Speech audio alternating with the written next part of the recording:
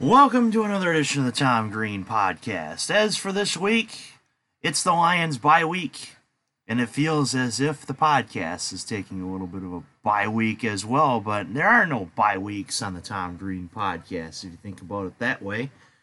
With that being said, we'll get to the Michigan-Iowa preview in just a minute, but for our 3PS Mag folks, we got to talk about this site that has given me some trouble, but hopefully it doesn't give you much trouble, and that is Monkey Knife Fight.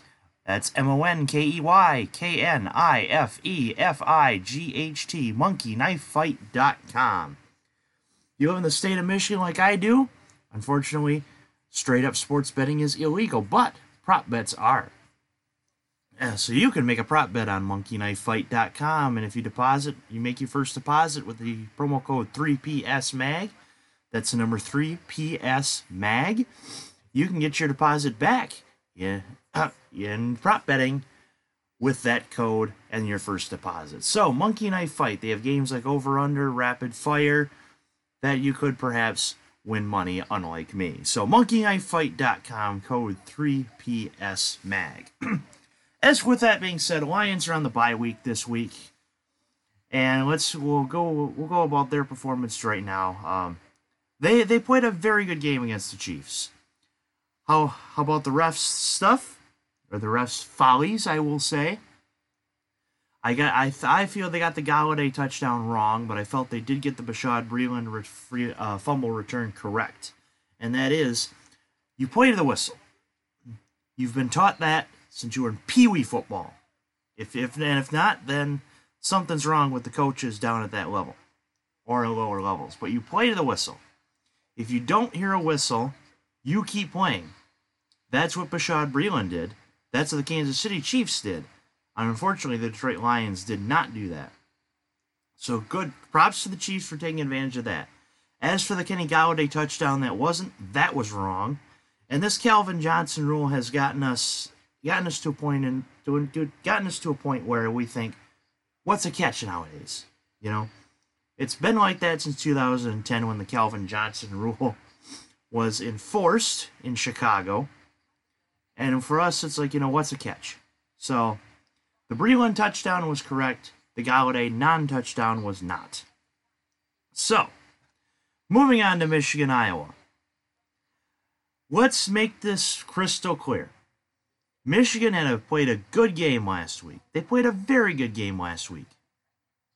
They also played Rutgers last week.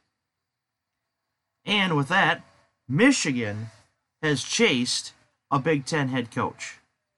Again, albeit Rutgers and Chris Ash, but Michigan has chased a Big Ten head coach out of its job. Whether or not Harbaugh survives this season, and we'll see what happens. I feel he should, but of course the Michigan fan base feels differently. But even if Harbaugh ends up leaving after this season, Michigan has chased a Big Ten head coach in Chris Ash out of Rutgers. One big difference I saw this week compared to last, Josh Gattis being on the field. Once again, with a grain of salt as it is Rutgers. But with Josh Gattis on the field, Michigan's offense looked much more confident, and better in as a whole. There was still some running issues, but Patterson was able to run the ball for a touchdown, so was Joe Milton. And so we saw a complete team performance last week for Michigan. Now, of course, again, Rutgers. We can't deny that it was against a historically bad team in Rutgers. But still, Michigan did as they should. Now, moving on to Iowa. As for Michigan, they got to be pretty damn lucky that this game is not at Kinnick Stadium. Because if it's at Kinnick Stadium, God only knows what could happen. Another loss to a top 25 team. That's Harbaugh's struggle. And that has been Harbaugh's struggle since attaining the Michigan job. With that being said, we'll move on to the keys to a Michigan victory. Keys to a Michigan victory for this week. Establish the run early. Iowa's a solid defense. They have been for many years under Kirk Ferentz and even Hayden Fry. And they can establish the run game early. could be pivotal. Shea Patterson, continue what you're doing. You take that Rutgers film, you continue what you've been doing, things are going to work out very well for you. Get the intimidation factor rolling once again. They did that to Rutgers, they do that to Iowa, then you could see great things happening this week. Now the keys to an Iowa victory. Looking at the statistics here between Patterson and Nate Stanley, believe it or not, Nate Stanley, Iowa's quarterback, has better stats right now than Shea Patterson, with 965 yards and 8 touchdowns versus 905 yards, 6 touchdowns, and 2 picks. Also, the running game is actually a little slightly stronger. Mike Sargent has 299 yards and 2 touchdowns, while Charbonnet has 218 yards and 3. So, with that being said, keys to an Iowa victory are almost the same as Michigan. Establish the run game early with Sargent. If they can shred Michigan's run defense, that means Don Brown could be looking for answers very quickly. As far as the passing game, make it almost feel like you're at Kinnick Stadium. If you feel that way and silence the Michigan crowd, great things can happen for Iowa. And then 3, play your game. If you play your game at the Big House, you take the crowd out of it, great things can happen. So, with that being said, now my score prediction. This is a huge game for Michigan. Joel Klatt had said it very clearly on Colin Cowherd's show just a couple of days ago. This could be the defining moment for Jim Harbaugh. There may very well not be much explaining to do, or not much defending, I should say, for Jim Harbaugh if he loses this game at home. I think Michigan wins this game, despite still having a bad record against the top 25 teams. Michigan has still found a way to win big games at home. Yes, they still haven't beat Michigan State or Ohio State at home, but look at the Wisconsin game last year. Look at the Penn State game in 2016. They've done it against teams not named Michigan State and Ohio State. And who knows, this could be the year where that changes. I think Michigan's going to win this game 31-17. Not only are they going to win this game, they're going to show the nation that they still belong on the top 25. They still belong on the top 10. Right now, of course, they lost badly to Wisconsin, so I could totally understand why they don't belong in the top 10. They were ranked 16th, I believe, last I had checked. So I could understand it now. But if they have a statement victory against Iowa, that narrative could change, and it could change in a very positive note for the University of Michigan. Shall they lose this game, the media calls for Harbaugh become much greater, and the media calls start to become right on that situation. So, I think Michigan defeats Iowa, but we'll see what happens. As for your rapid-fire games this week, 2 college and 6 NFL games on this slate. I had a hard time finding it because seeing as the Lions are on bye, the college NFL seem to be on byes here too, but I found 8 games for us to analyze, and hopefully you guys will go along with this. So, Auburn and Florida at Ben Hill Griffith Stadium in the Swamp. Bo Nix has played very well this season. So has Florida. Florida gets a statement victory 24-21. MSU Ohio State. Ohio State's won the last 2 innings. The last time Michigan State won was the Michael Geiger field goal in which he was doing that weird celebration, but to each their own.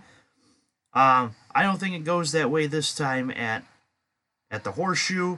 Give me Ohio State in that one, 27-10.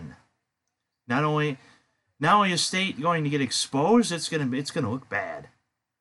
And as for me, I hope both teams lose. So there. With that being said, NFL games this week: Arizona and Cincinnati. A couple times Arizona's appeared on Rapid Fire, and a couple times we picked Arizona to win their first game with Kyler Murray. I think they do so this week because Cincinnati looks terrible, and if AJ Green is not there, Cincinnati could be looking at 0-16 as well as Miami. But I believe Miami and Cincinnati are playing each other in Week 16, so that can't happen. With that being said, Arizona 41, Cincinnati 24. Buffalo and Tennessee, a rematch of the Music City Miracle. Buffalo is 3-1. Tennessee iffy. Buffalo gets their revenge on the Music City Miracle, even though it's been over 10 years. Almost 20 years now, actually. Give me Buffalo in that one, 27-17. New Orleans and Tampa Bay, it's in Tampa. That shouldn't make too much of a difference. Tampa's looking better, however, with Jameis Winston throwing for seemingly infinity yards and infinity touchdowns, but the defense has given up that and more. Give me the Saints with, despite no Breeze, 41-38.